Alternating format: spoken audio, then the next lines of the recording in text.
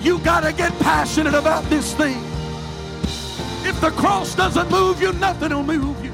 I'm offering you something that's greater than silver and gold. I'm offering you something that's greater than an increase in your pay on your job. I'm offering you There's no shortcuts to the glory. We've got to get past week-to-week living. We've got to multiply our prayer life. We've got to multiply our effort. When we are willing to give, God will always give it back to us in good measure that is pressed down, shaken together, and running over. Hey, thanks for checking out our Christian Life Church podcast. You will be hearing from one of our pastors or guest speakers, either at our Frankfurt or Lebanon campus. Prepare your hearts and your minds to receive a word from God. Thanks for listening. Enjoy and receive this message.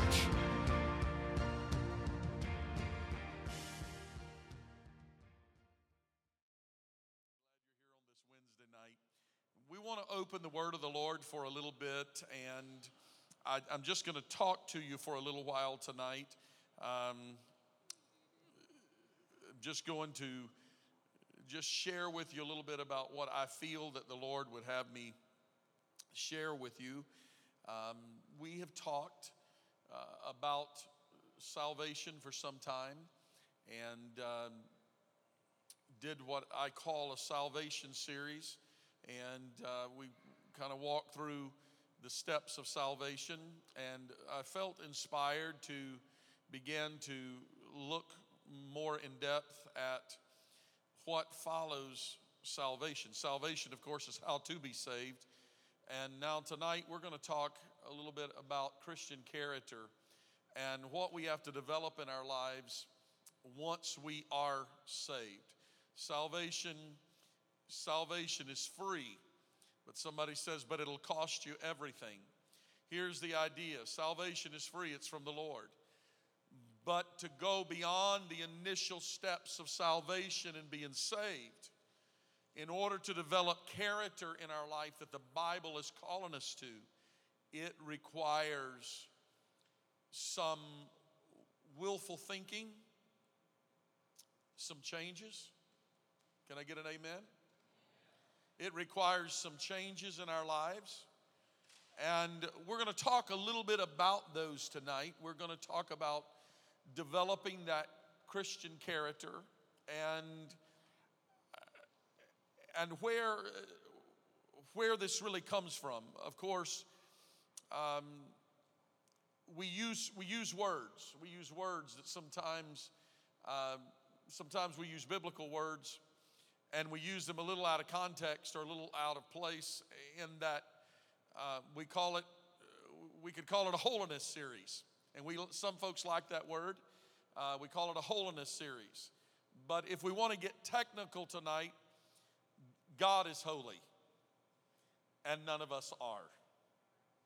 And none of us really ever will be holy in the way that God is holy. Because we take holiness and we begin to put holiness into a package and begin to try to make it a form of how we look, how we dress, places we go or don't go, things we do or don't do. And all of those are good. I'm not against those, but I want to be more inclusive tonight, because we all, I do believe, understand that holiness unto the Lord is a matter of the heart. You cannot achieve it in your outward actions, in your consecrations. I'm not against consecrations. As a matter of fact, this church is a consecrated church. This church, we call you to prayer. We call you to fast. How many of you just love when pastor says, why don't we do a fast this week? We love the outcome of it, but we don't like the discipline of it. So we believe in all of these things. We believe in the consecration and dedication that is required. But there is a heart of the matter, and the matter is the heart. If our Christian character is built or based on a list of rules, of do's and don'ts of the church, we have missed the heart of the matter. Because the real heart of the matter is that I want to please God. My consecration to the Lord, if it is pleasing unto Him, I do it not because I want you to look at me and say, wow, look at what He's doing, because that is my reward if I understand the Scripture. I just got my reward if you look at me and say, wow, he's doing it to be seen, but look at all the good things that he's doing. If I'm doing it only to be seen of men, my reward is that I was seen of men. But if I do it unto the Father which is in heaven, and I do it as unto the Lord, now I have opened myself up to some decisions of the heart. And the heart is where real Christian character must be developed. From the heart. There is a lot that proceeds out of the heart. As a matter of fact, everything in the physical world that we live in proceeds out of the heart. The word heart that I'm using tonight is dealing with the mind, soul, and body. It is the innermost being of man, not the muscle that pumps blood. The heart of the matter is really what is inside of man. And what is inside of man will show up in the externals of our life. Let's look at Romans chapter 12.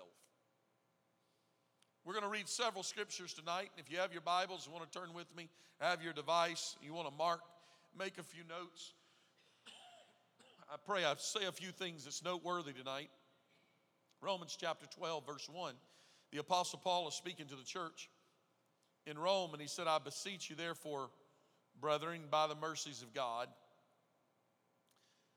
that you present your bodies a living sacrifice. Let me stop here for a moment to remind you that the Apostle Paul is speaking to the church in Rome. He's not speaking to the strangers in Rome. He's not speaking to the unsaved in Rome. He is speaking to the church in Rome that has already been born again. So he's talking to a saved group of people, and now he's telling them how to go beyond the initial plan of salvation. And he said, I beseech you, or I call you, or I implore you, I'm requesting of you,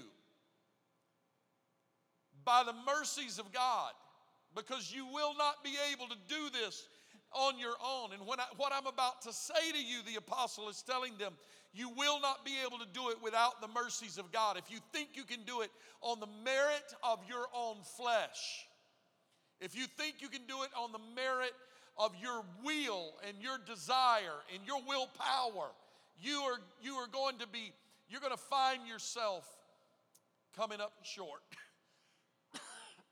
Pardon me for my cough tonight.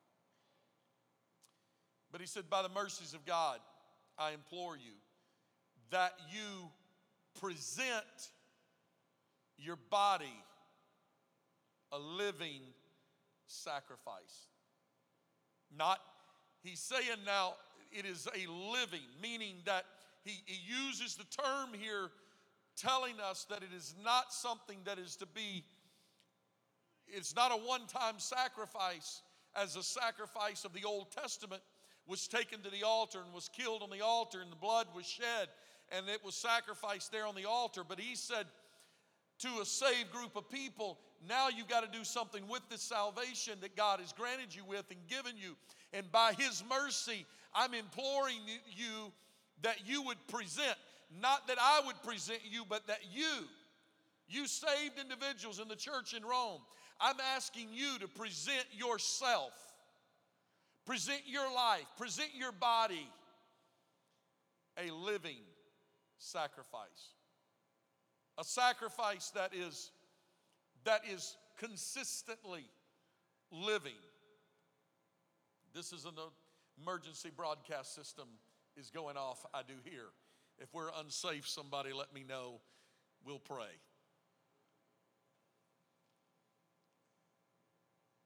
So he says to the church in Rome, present your bodies a living sacrifice. And then he goes on to say, he uses these terms, holy, acceptable unto God. Holy, acceptable unto God. Holy, acceptable unto God. I want you to get this. Holy, H-O-L-Y, holy, as God is holy. Acceptable unto God. Remember, there's mercy involved in this. By the mercies of God. Am I okay? Am I okay? He's saying you are only going to be able to do this by the mercy of God, because no matter what kind of saint you are, you're going to have the mercies of God, because your holiness and your righteousness and your goodness and all the great things that you're doing is never going to add up. You better hope that God views what you're doing through his mercy. So you got to have his mercy. But you present your body holy, as a holy sacrifice, as a sacrifice that is acceptable unto the Lord. So there is some research for us to do when we talk about a holy sacrifice of our own lives, and a sacrifice that is acceptable unto the Lord. Now we can go in, depending on how much time we want to spend, how many weeks we want to spend in this Christian character series. But we could begin talking about the sacrifice that was offered. And of course, the Old Testament sacrifice is all a type of Jesus Christ. And I've talked a little bit about this in the salvation series that I brought to you. But it had to be a lamb, It was the firstborn lamb. It had to be It had to be the best of the flock. It couldn't have any blemishes. It couldn't be crippled. It couldn't have a scar. It had to absolutely be perfect in a manner that is unusual. It had to be very unusual, because it had to be the firstborn, the first flock, it had to be born at a certain time. There were so many things that comes together to make this. And of course, all of that is typology of Jesus Christ, because he truly was the ultimate sacrifice, and he truly was the sinless, spotless lamb. And so I understand all of this.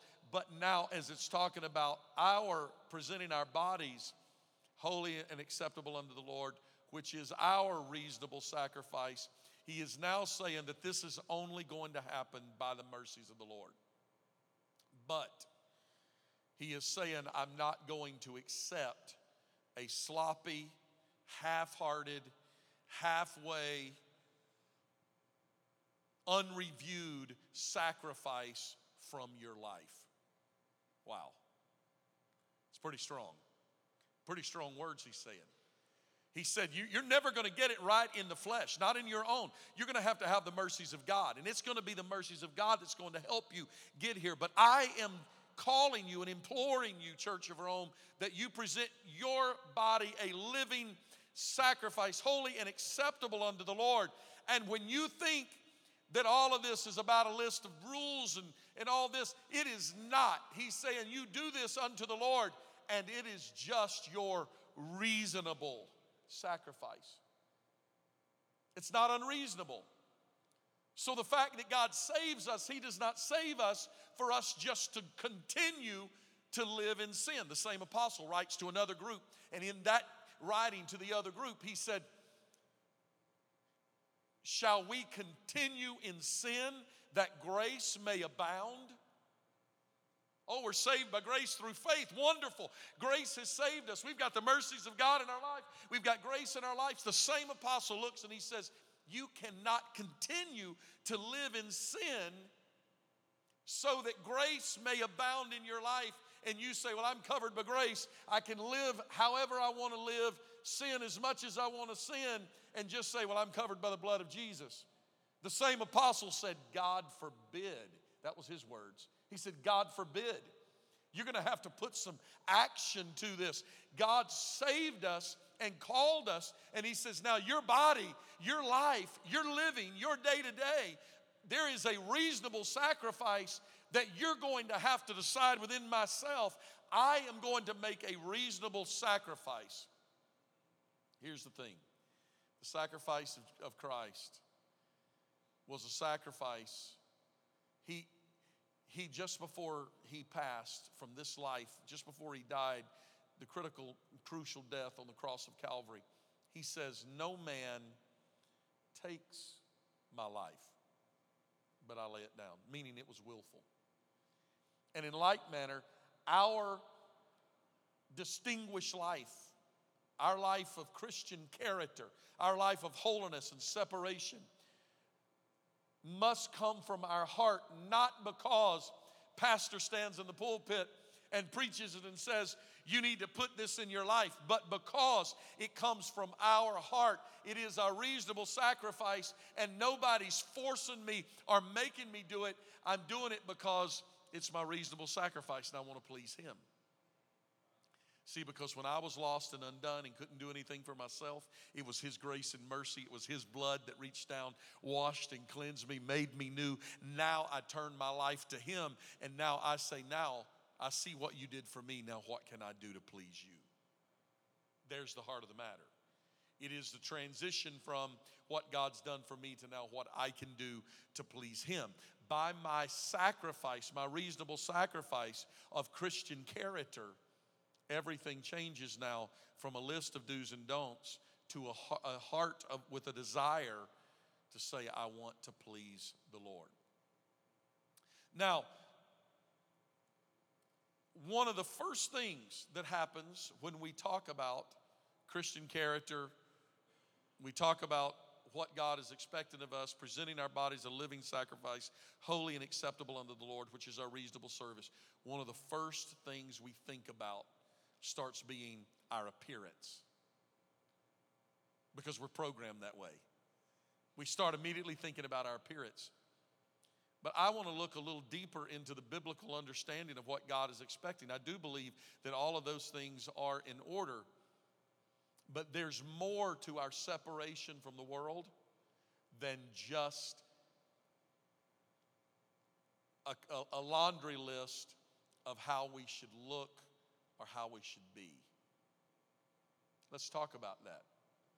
One of the first things I want to talk about tonight, and I believe it's one of the most critical, one of the most crucial areas that reveals the heart, is what proceeds out of our mouth. Oh boy, you thought you were off the hook tonight, didn't you? Crowds down, Wednesday night, pastor's going to come, take it easy. I'm not, I'm coming right after you tonight. Let's look at Matthew chapter 12.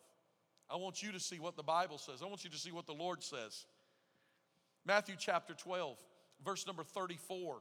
Let's just start reading there, and let's see what the scripture says about what proceeds out of our mouth and how that is part of our Christian character.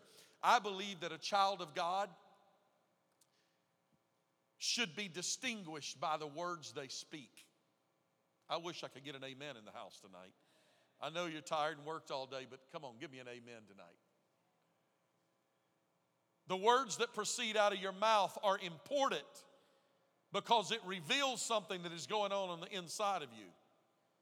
Matthew chapter 12, verse 34. Oh, generation of vipers. Somebody's in trouble already when Jesus starts speaking like this. How can you, being evil, speak good things?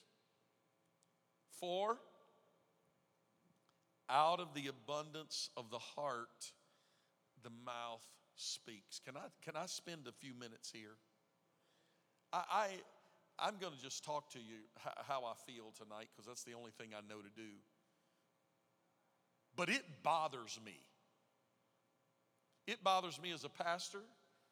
It bothers me as a friend to be among other friends who claim to be Christian, and their conversations are conversations that sound like that they come from anywhere but an altar. When the conversation is a conversation filled with innuendos and sexual, particularly sexual innuendos? When our conversation, the things that we say, the expressions, the gestures, the actions are filled with all sorts of evil ideas and evil thoughts, it troubles me. It ought to not be in the church. It ought to not be among a Christian. A child of God ought to find a way to be able, when you can't control other people's conversations. You work in factories and in businesses where people are going to say all sorts of things. You get pulled. I understand all of that, but you don't have to participate in it. And you certainly don't have to bring it into your group and your friends and other Christians that you hang with and think just because you're close to them that gives you a right to be able to tell a joke that's off color. We are people of God. Come out from among them and be ye separate, saith the Lord. This is what God is telling us. This is part of our Christian character. This is our reasonable service. God is calling us to change. I believe a child of God, when He saves us, I believe He does more than just save you in your inside, save your heart, but He comes to change our mind. He comes to save our vocabulary.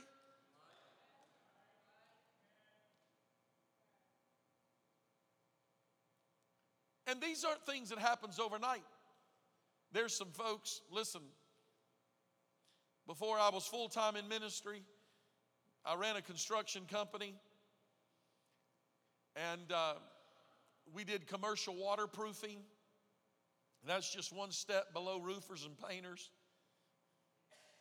We're right there with the truck drivers, and those truck drivers in the house understand what I'm talking about, and the mechanics. There's some rough conversations that happen. There were some conversations I would hear on the job sometimes that would embarrass me and make me need to feel like I needed to go get a shower to get that conversation off of me. You can't control everything that happens around you, but neither do you have to own it. Neither do you have to make it part of what you do, part of your vocabulary, part of your joke routine. One of the funniest people in the church, Brother Everett Emery, he's got more jokes than you can imagine. He hadn't been telling me many jokes. You've got to work on that, Brother Everett. He used to give me jokes all the time. One of the funniest, he came to me and said, Brother Jordan, my wife and I, we're going to be celebrating, I don't remember, I think it was his 25th wedding anniversary. He said she always wanted to go to Hawaii, so I'm going to take her to Hawaii. And he said, I'm going to go back and pick her up for her 50th.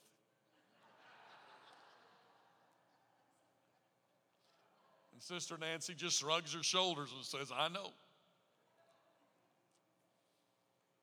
You can be funny without being dirty. Your conversation doesn't have to come out of the restroom or the bedroom or the bar room. I wish I'd get some stronger amens in the house.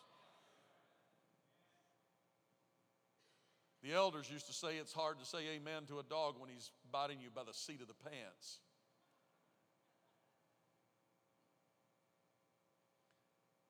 Our conversation is important. And it's part of our holiness. It's part of our separation.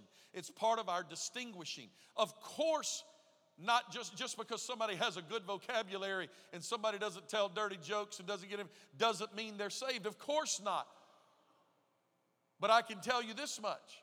If you want to stay saved and stay out of that lifestyle and not get pulled, there is going to be some distinguishing things that's going to happen. I know some people that came from a mighty, mighty long way that God saved them and brought them out. They may have had a few slip-ups and mess-ups, and it may have taken them some time to learn to control their tongue and control what they were saying. Take some willpower, some determination, some repentance. But what is coming out of the mouth is revealing what is in the heart. That's not my words. That's the words in Matthew 12:34. For out of the abundance of the heart, the mouth speaks. Hatred, out of the abundance of the heart, the mouth speaks.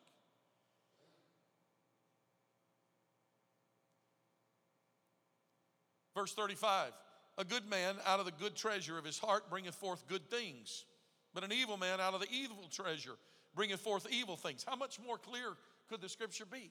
Verse 36, but I say unto you that every idle word, wow, I want you to get this. I want you to say that with me. Every idle word. Every idle word. I want you to look at your neighbor and tell them, every idle word. Every idle word that men shall speak, they shall give an account thereof in the day of judgment. Wow. Oh, didn't God forgive me? Yes, but you're going to give an account. May I remind you, saved folks, that the conversations that you have today, you're going to answer to God for those conversations someday. This is serious business. Of course, we need the mercies and grace of God. Yes, we do. But this is a Christian character series, and I'm calling this church to a higher level of standard. Somebody said, well, the church down the road, you can talk like that. Let them do what they want to do. I want to be a Bible church. I want to be a people that believes the Word of God and stands on the Word of God. God is calling us to a higher standard. He reached way down and saved me and brought me out of a pit that I had fallen in and brought me up, brought me out of that. I don't want to go back and live my life in that pit. I want to live above it. Yes, it's a sinful world. But by the mercy and grace of God, I can present my life every day, my conversation every day. So when I get up of a morning and start my day and I whisper a prayer to the Lord and say, God, I need your help. There's not a day goes by in my life before I roll out of bed of a morning that I don't pray. I pray over our church, and I pray specifically over my family, and I pray over my boys and my daughter-in-law. And I pray, God, as they're traveling today, give them traveling mercies. Protect their vehicles. And I envision every one of them, and I envision their vehicles. And I pray, God, be with them today. And my boys, they're working, and I know they're working on ladders and working in elevators. And I pray specifically, God, today, I want you to guard them, guard their health, put a protection around them. I pray over them, and then I pray, God, now I need you to help me today. Because I don't know what I'm going to encounter today. I might encounter some folks today that's going to try to bring the worst out of me. But God, by your help, if you don't mind giving me some mercy and grace today, that just because they try to pull it out of me doesn't mean it's got to come out of me. Because you've put something better than that in me. So from the abundance of my heart, let my mouth speak faith. Let my mouth speak hope. Let my mouth speak righteousness. Whatsoever things is good and lovely and of good report, I want to think on those things. Because the greatest battle you will ever fight will be the battle that you fight between your ears. The battle of your mind. That'll be the greatest battle you're going to ever fight in your life.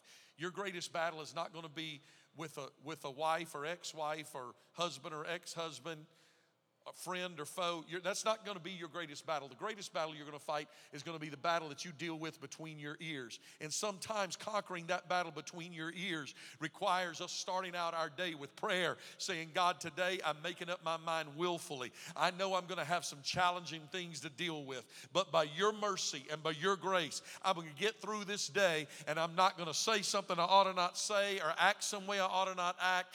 This is the kind of life that God is calling His church to. A higher standard of living. Because He said at the end, you're going to give an account for every idle word that you speak. Our words and our conversation. Is that my ding saying that I'm almost done?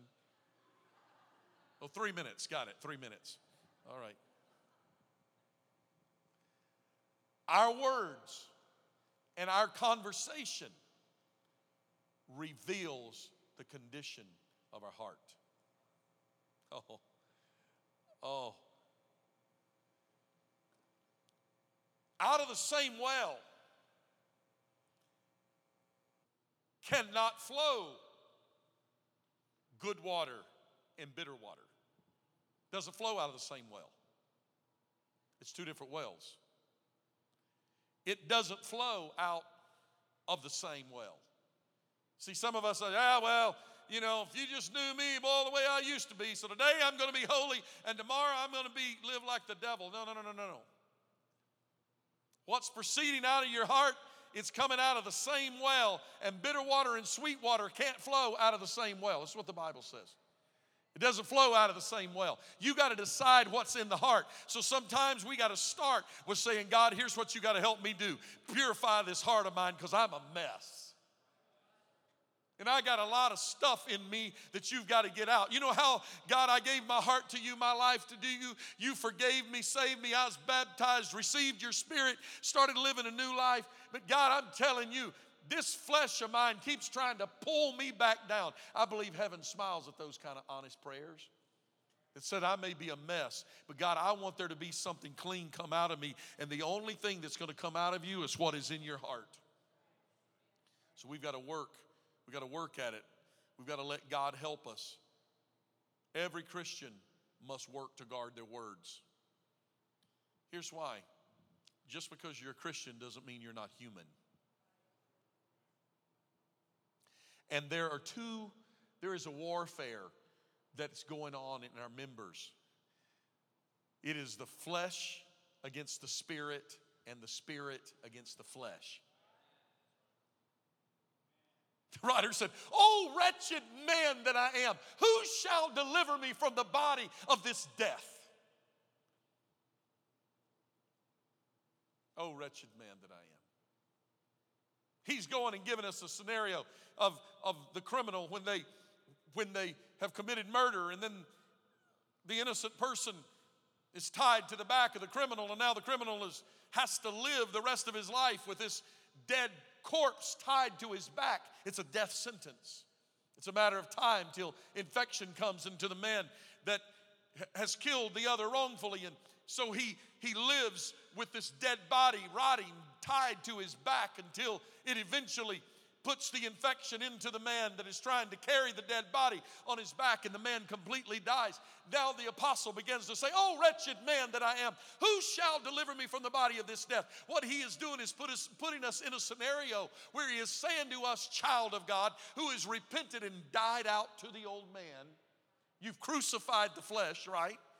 So in repentance, remember the salvation series, in repentance, that's godly sorrow worketh repentance, but there is a dying out to the flesh, saying, I'm not going to be the person I used to be, what I was, I will be no more. I'm repenting, I'm turning my life around, I'm turning over, I'm starting over again. And so there is the dying out. We bury the old man in water baptism. That's what this watery grave of baptism is about. And so we are buried in Jesus' name in baptism. We come up out of that water and our sins are remitted or removed. So the old man now is dead and behind us, right? It's buried. But the apostle says, unfortunately,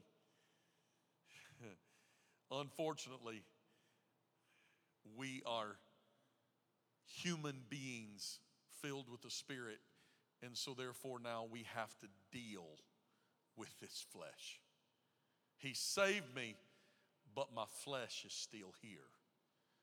So every day when I get up, I'm dealing with this flesh. Bad attitudes, lust, lying, stealing, whatever it is, whatever the sin nature of your flesh is, whatever you deal with, that sin nature's still there. You repented, you put it behind you, God forgave you, you started over. But now the apostle says, here's the issue. You're going to keep dealing with that. And that old wretched man, who's going to deliver you from the body of this death? You're going to have the mercy and grace of God and a whole lot of work that you're going to have to put into it, because that old nature is going to try to rear back up in you. That man that liked to tell dirty jokes, he's going to forget about being saved after a while, and he's going to get pulled into it. And if you're not careful, if you let down your guard, you'll get pulled right back into that. That man that stole, that's supposed to steal no more, according to Scripture, will end up going right back to that old life, because that nature, that human nature is there. He didn't save us from our human nature. He saved us in spite of it. And that's why we have to have grace and mercy. But we have to make willful decisions every day of our life. I will not give in to the will of this flesh. You know why we fast? Why we should fast? Because it's for the destruction of the human will. Because one of the greatest desires of the human nature and human will is that of food. When we deny ourselves food, it's a biblical thing. We're called to fast. And when we deny ourselves of food and we fast of food, it puts us into a place where we are controlling this flesh, and the flesh is gnawing at us, and the stomach's growling, and I can't. Anybody with me? And we're gaining control, and that flesh is dying, and we're getting control of that flesh and able to say no to that fleshly desire so that the spirit may be strong. So people who deal with sins of the flesh, fasting is a great way, it's a great step in helping you to overcome those sins of the flesh. Lust and desires of the flesh, all those things can be conquered, and fasting is one of the great ways. Fasting's not about getting the attention of God and forcing God to do something for you, and you say, man, I'm going to fast until God does what I told him I want him to do for me. I don't really find that fasting. There's fleeces before the Lord, but that's not really biblical fasting. Fasting is the crucifixion of the flesh. It's the destruction of the flesh for the strength of the spirit. And so therefore we fast. It is part of our consecration unto the Lord. Present your bodies a living sacrifice, holy and acceptable unto the Lord. It's one of the things we do in order to try to conquer the flesh. And so when we do this, we are gaining control of the flesh one step at a time. It's easier to say no because we're not giving in to the flesh. Feed the flesh. I'm not just talking about natural food, but you start feeding the flesh. It's what I want to do. Do what feels good to you. Follow that pattern and see where it ends up taking you. Right back into the old nature that you repented of and tried to get out of and ask God to save you from. You'll end up right back there again. It'll every time, because the will of the flesh is so incredibly powerful. If you don't resist the flesh, you will never conquer the flesh. You can't conquer what you do not resist. And so we have to try to conquer the flesh. That includes our tongue. 1 Corinthians chapter 15, be not deceived. Verse 33. 1 Corinthians chapter 15, verse 33. Be not deceived. I'll only take about 10 more minutes. Is that all right? I see Yancy a little bit tonight, and I know the weather's giving us a little break, and people are nervous with all the alarms going off tonight. We're going to be okay. Jesus is going to help us. Give me about 10 more minutes. We'll find an exit ramp.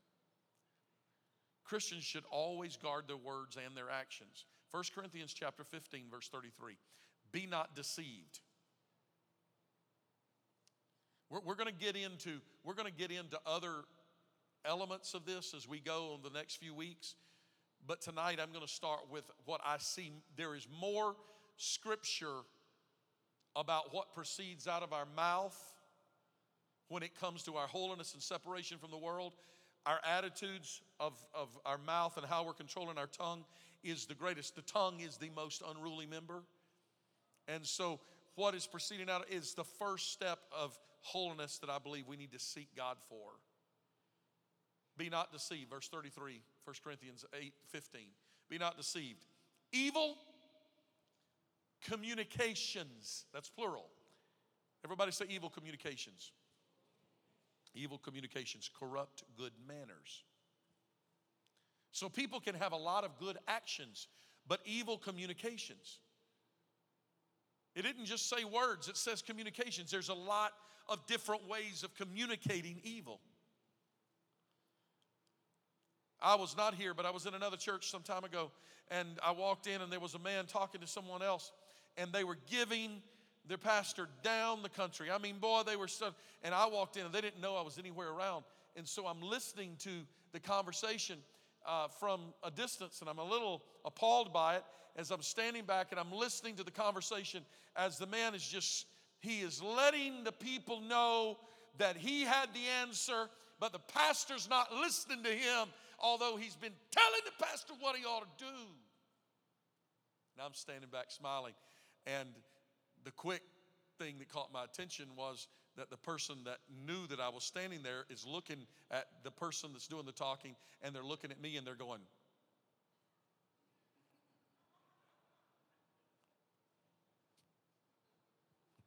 and finally the person realized what was happening and goes,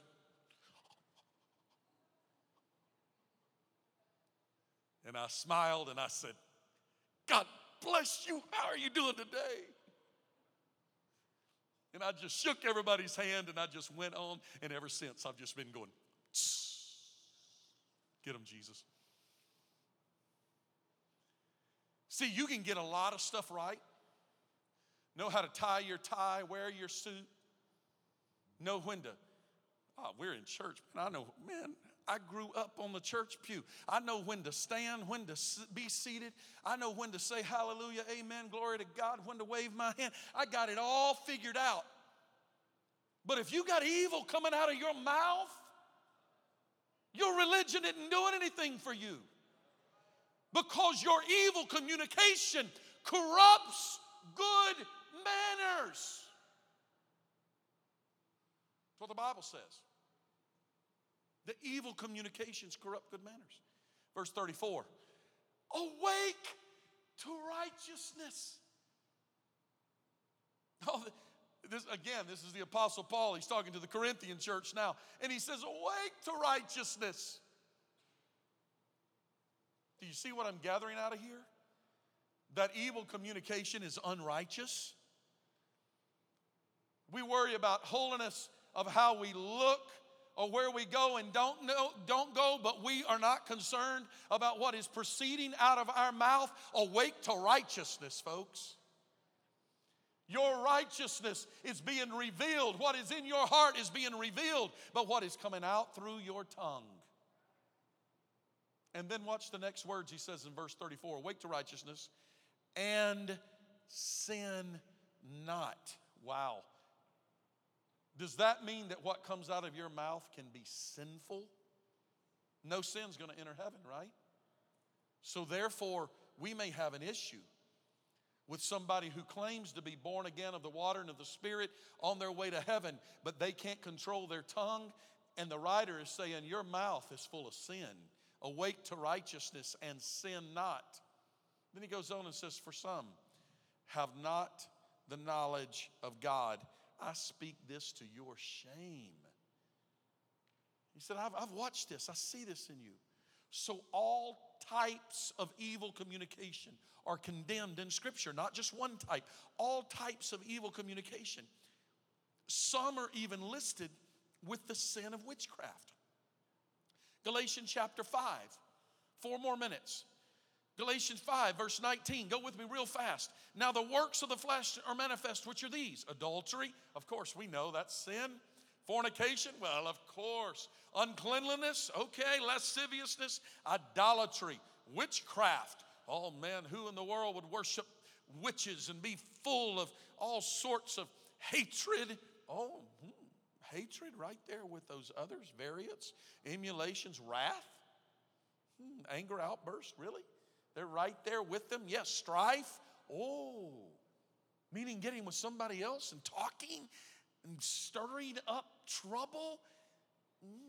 Evil communications coming out of your mouth. Awake to righteousness, sin no more. Seditions, heresies, envyings, murders, drunkenness, revelings, and the such like. He goes on, he puts them all in one big package. Pastor, do you mean to tell me that just because I get with brother so-and-so, and you know it's the truth that we were talking about, but just because it stirred up a little strife, are you telling me? Yes, I'm telling you, the Bible calls it sin. So all of the commandments, and some of these are connected to words and conversations that is proceeding out of our mouth. Romans chapter 1, verse 29, being filled with all unrighteousness, fornication, wickedness, covetousness, maliceness, full of envy, murder, debate, deceit, malignity, whispers. You hear the words that are all connected to the tongue? They're connected to the tongue.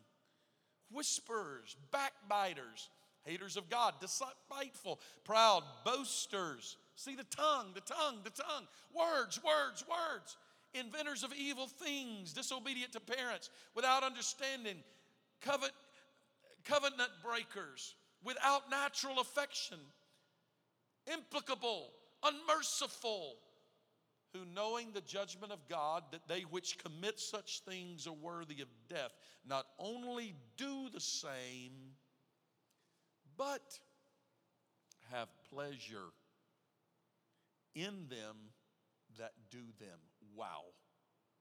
Here is a mouthful. I'm closing with this. Be careful what you agree with. When somebody, well, it wasn't me saying it, but boy, I liked it when they said it. That's just what this is calling out. It's calling out agreeing with it. I know it's social media, but be careful what you like. Be careful about the memes. You don't know what all the underlying meaning of some of that junk is that people put on there trying to find ways to be critical. Listen, social media is overrated anyway. Let's get real. But be careful what you find pleasure in. Enjoying. Boy, did you hear them? They really told them off. You ought to heard it. I enjoyed that. You're just as guilty as them if you're finding pleasure in it. So we must control the tongue, because the tongue, this evil, uncontrollable thing that God has put within us, this thing that we struggle with, this tongue of ours, this communication, evil communication. Some of it is equated with the sin of witchcraft, gossiping, tale-bearing, fault-finding, slander. All of these things are connected to the sin of witchcraft. 1 Samuel chapter 15, verse 23. For rebellion is as the sin of witchcraft, and stubbornness is as iniquity and idolatry. This is a pretty heavy dose I'm giving you tonight.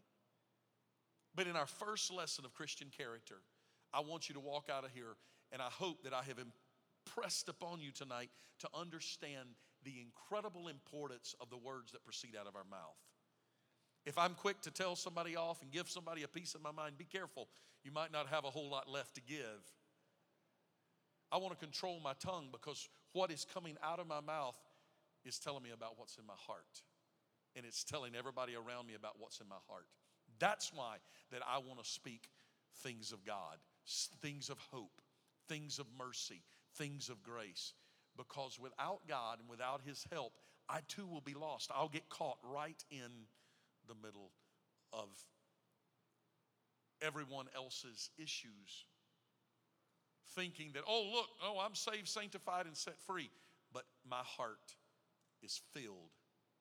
Oh, Pastor, I'm so righteous. You should see all of my righteousness. I know how to live all this righteous. But if it's in your heart, here's what the scripture said. All your righteousness is like filthy rags. It's just like filthy rags if we don't have the mercy and grace of God and the goodness of God that is working in our lives. Stand with me tonight. Thank you for your attention. Thank you for letting me share my heart with you tonight. We're going to pick up when we come back. We're going to talk about authority. That's the next thing we're going to talk about. Next week we will be off because of camp. We're going to come back and we're going to talk about authority, and authority in all types. We're going to talk about authority in the home, biblical authority in the home. We're going to talk about authority in the church. We're going to talk about authority in the government. So we're going to have fun. We're going to have fun. We're going to come back and talk about authority. God, I pray over this congregation tonight, Lord, and all the weather and systems that's moving through. Lord, as they travel home tonight, I pray that you give traveling mercies to every person that is here tonight. Lord, we thank you for their efforts that they put forth to come to the house of the Lord. I pray now, God, that you be with us as we leave this house. God, keep us very close to you. Strengthen every home and family.